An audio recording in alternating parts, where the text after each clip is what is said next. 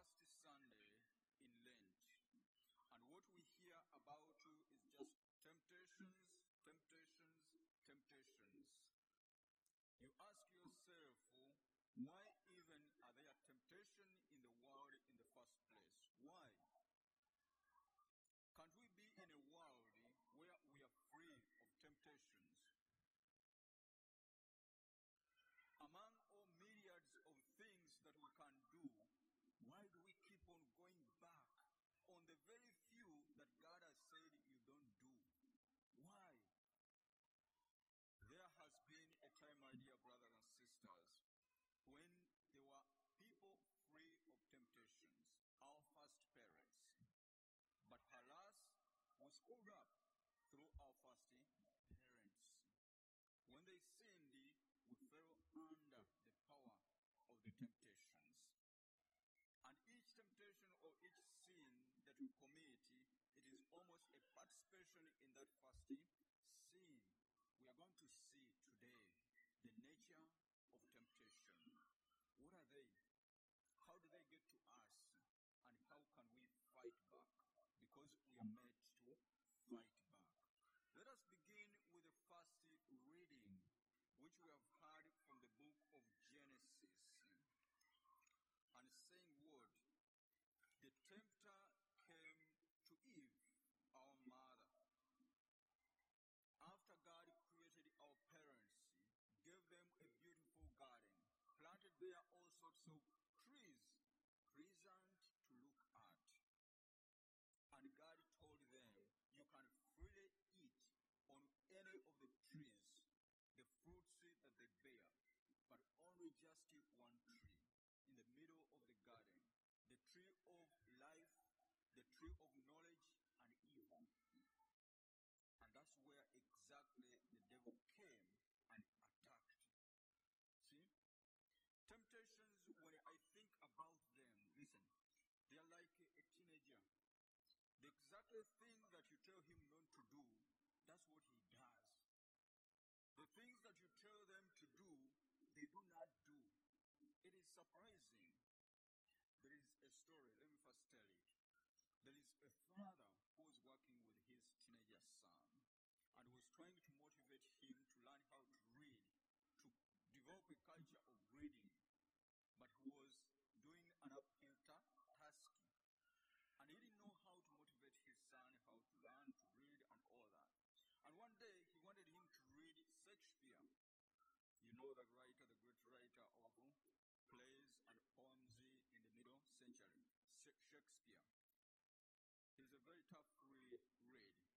If at all you are not very much considerate, you will not be able to read him. But the father was asking himself, how can I motivate my son to read Shakespeare? Listen, one night he walked in and said, Tony, yes. And he came and said, you know what? I bought these books. They are for me. This father had a very big library and he had accumulated a lot of books. He told him, I have always told you to read and I continue to encourage you to read, okay? Continue reading any book from the library, but these are mine to read. Do not touch them. The father climbed the ladder up to the last top shelf. He put this book behind the other books and he left. Guess what? A month later, the boy had read the books and the father's trick had worked. For him, the father wanted the boy to read the books. But God does not act that way. He's not a trickster. God is truthful. Whatever he tells us, he means it. And whenever he means it, he does. You see? So when he told our parents that do not eat this tree, lest you shall die, he meant that, and was the truth. But our parents doubted. Through the tempter, they doubted whether actually God had told them the truth. The truth is, my dear brothers and sisters, God wishes no one to die. Actually, Linnaeus, the great theologian says this, that God's glory is money fully alive. Money full of life. And that's what Jesus Christ repeats when he comes on earth. And says what? I have come so that you may have life. And not just kind of life, but have it in abundant. That is only wish of our God he has for us, that we should live. So when he told our parents, do not eat the tree, he meant it, that death will come upon you. And when they chose to eat it, what followed is what we are going through as human beings. Living under temptations, living under struggles and suffering in the world. Had we known, had we trusted, things could have been different. Now, look at the temptations and see. Our parents were tempted. Jesus Christ was tempted. And even us, we are tempted on a daily basis. But see what the devil does. Each and every temptation ties in God. It starts with God or ends with somewhere relating to God. Listen to the first temptation. Then the Lord planted it. Now the serpent was the most cunning of all the animals that the Lord God had made. The serpent asked the woman, listen, did God really tell you not to eat from any of the trees in the garden? Did God? That's not what God suggested. And the woman knows this clearly. Says what? He says, no, he permitted us to eat any fruits in the garden apart from this tree. Great theologians have said this was the greatest permission. Do anything you want to do, but do not do this, except this. You can eat freely on all the fruits, but only this. Surprising, when we go to the gospel today, when the devil comes to tempt our Lord Jesus Christ, what is the first temptation? Is this. If you are the Son of God, command these stones to become loaves of bread so that you can eat. You see that? It goes back to God. The devil wants you to doubt God your Father, to doubt his goodness, to doubt his intentions for you, and to doubt his fatherly love. You see that? If you are the Son of God, meaning that if at all you do not turn the stones into loaves, that means you are not a son of God. But the Lord comes back and says, one does not live on bread alone, but on every word that comes forth from the mouth of God. We are going to come back on this, okay? But here, the other temptation, the second one. He took him to the temple and told him, if you are the Son of God, throw yourself down. It has been written in Scripture. The devil also quotes Scripture. So, not that everyone who comes quoting the Bible or speaking in tongues or whatever, that he is well-meaning and good intention. The devil, be aware, also quotes Scripture. He says, it has been written that he will command his angels concerning you, and with your hands they will support you, lest you dash your foot on the stone. Listen, the Lord comes back and says, you shall not put the Lord your God to the test. It is also written. Then you come and hear the last one, the eptom, the topu temptation that most of the time we fall into on the last point. It takes him to a high mountain and shows him all the kingdoms of the world in their greatness. And what does he say? All these things shall I give to you, if you only do me a favor. Prostrate yourself and worship me. taken out God in the picture. Now it is the devil himself. So he's asking you to worship him. Do you see that? Do you see that? It starts with simple things. Food, pleasurable things, stuff. Basically in God's eyes they are stones, okay? But we turn them into things that attract us and we put them in the center of our lives. Then it gets to the second level where people want attention, glory. Climb the ladder to the topmost and throw yourself down. That's where it gets other people at that level. Let me tell you another story. In Uganda, we ride bicycles.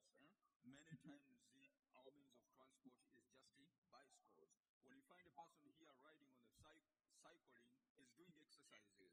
In Uganda, it's most of the families, it's the best means of transport. When you are learning how to cycle and you're a teenager or even when you are old, you want other people to see you how well you ride, okay? And many times you can do so many things with a bicycle. You can go as far as you can. You can let whatever the handles off and just put your hands in the air. You can even untie your whatever shirt and button it again as you ride. But guess what? Most of the time the bicycle, you fall off the bicycle when there is a crowd. When there are people looking at you. When you're in the woods or somewhere empty place, you don't fall down. But when people are cheering you and on everything, that's when you fall down and you are embarrassed. And that's what the devil tries to tempt other people so many times. When you climb and the further you climb, the devil wants you down so that you can be embarrassed. You see that?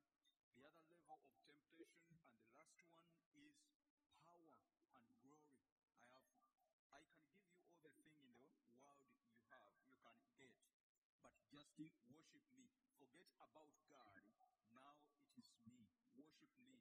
The people are falling away from the church, and they think that in their accumulated wealth or well-being or great health, they can manage everything. They don't need God. They are at this level. They are at this level where they are now worshiping something else other than God. That's the kind of temptations, my dear brothers and sisters, each and every person falls under. But let us learn from the Lord, especially these 40 days. What does it say? Jesus went to the desert in the spirit and he spent 40 days and nights fasting, and afterwards he was hungry. 40 in scripture means a lot. Number 40, I think you know what it means. First and foremost, literally, it means a long period of time. But nonetheless, it has an end. A long period of time, nonetheless, it has a stop or an end. Sometimes they will say 40 hours. That means it's a long time in terms of hours. But nonetheless, it ends. When they say 40 days, it means it's a long time in matter of days, but nonetheless has an end. When they say 40 years, it is a long time in terms of years, but it has an end.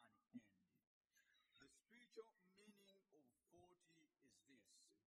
In the Bible, you find the times when they use 40 is a time of preparation. It is a time of purification. As you prepare for a mission, as you prepare to do something new, or as you prepare for a call. Our Lord Jesus Christ spends 40 days and 40 nights in the desert. Moses spent 40 days and 40 nights on the mountain to bring the covenant.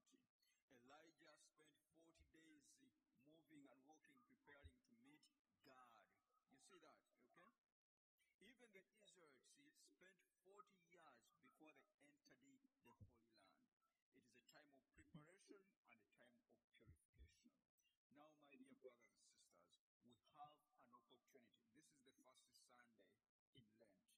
have an opportunity of 40 days of purifying ourselves, of preparing for the triduum of the suffering, death, and resurrection of our Lord Jesus Christ. Let us do a good job of preparing ourselves very well, fighting the temptations whenever they come and whenever they manifest themselves. And the only way we can do this is by the help of His grace. If you pray and you stick to God, you will be able to fight even your fearmost temptation. The temptation that you always keep going back and back, you can assure you that you can fight it in the name of our Lord Jesus Christ. Man does not live on bread alone, but on each and every word that comes from the mouth of the Lord. And if you fall down, my dear brothers and sisters, because that's human nature, not all of us that we shall remain standing. If you are standing, guard yourself not fall. But if at all you fall, there is a remedy. There is a remedy.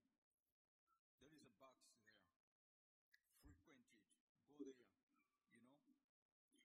If you haven't been to confession in a long time, there is an opportunity for you still. First of all, go to the psalm which we have read today, Psalm 51. Read it to yourself and see that God surely can forgive, and He wants you to be forgiven.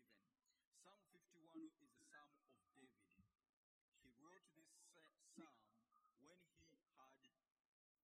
committed adultery by Bathsheba and had killed her husband. You see? And when he realized his sin, he prayed this psalm. He wrote this psalm and prayed it to the Lord. As a matter of fact, Catholics, we have confession, penance. Other Christians, they don't have that sacrament. What do they use? In terms for them for forgiveness, they read Psalm 51. First read it and see how to come back to the Lord. How you can walk your way back to God and make things right and good. My dear brothers and sisters, let us pray that the Lord may keep us upright and at the same time give us the strength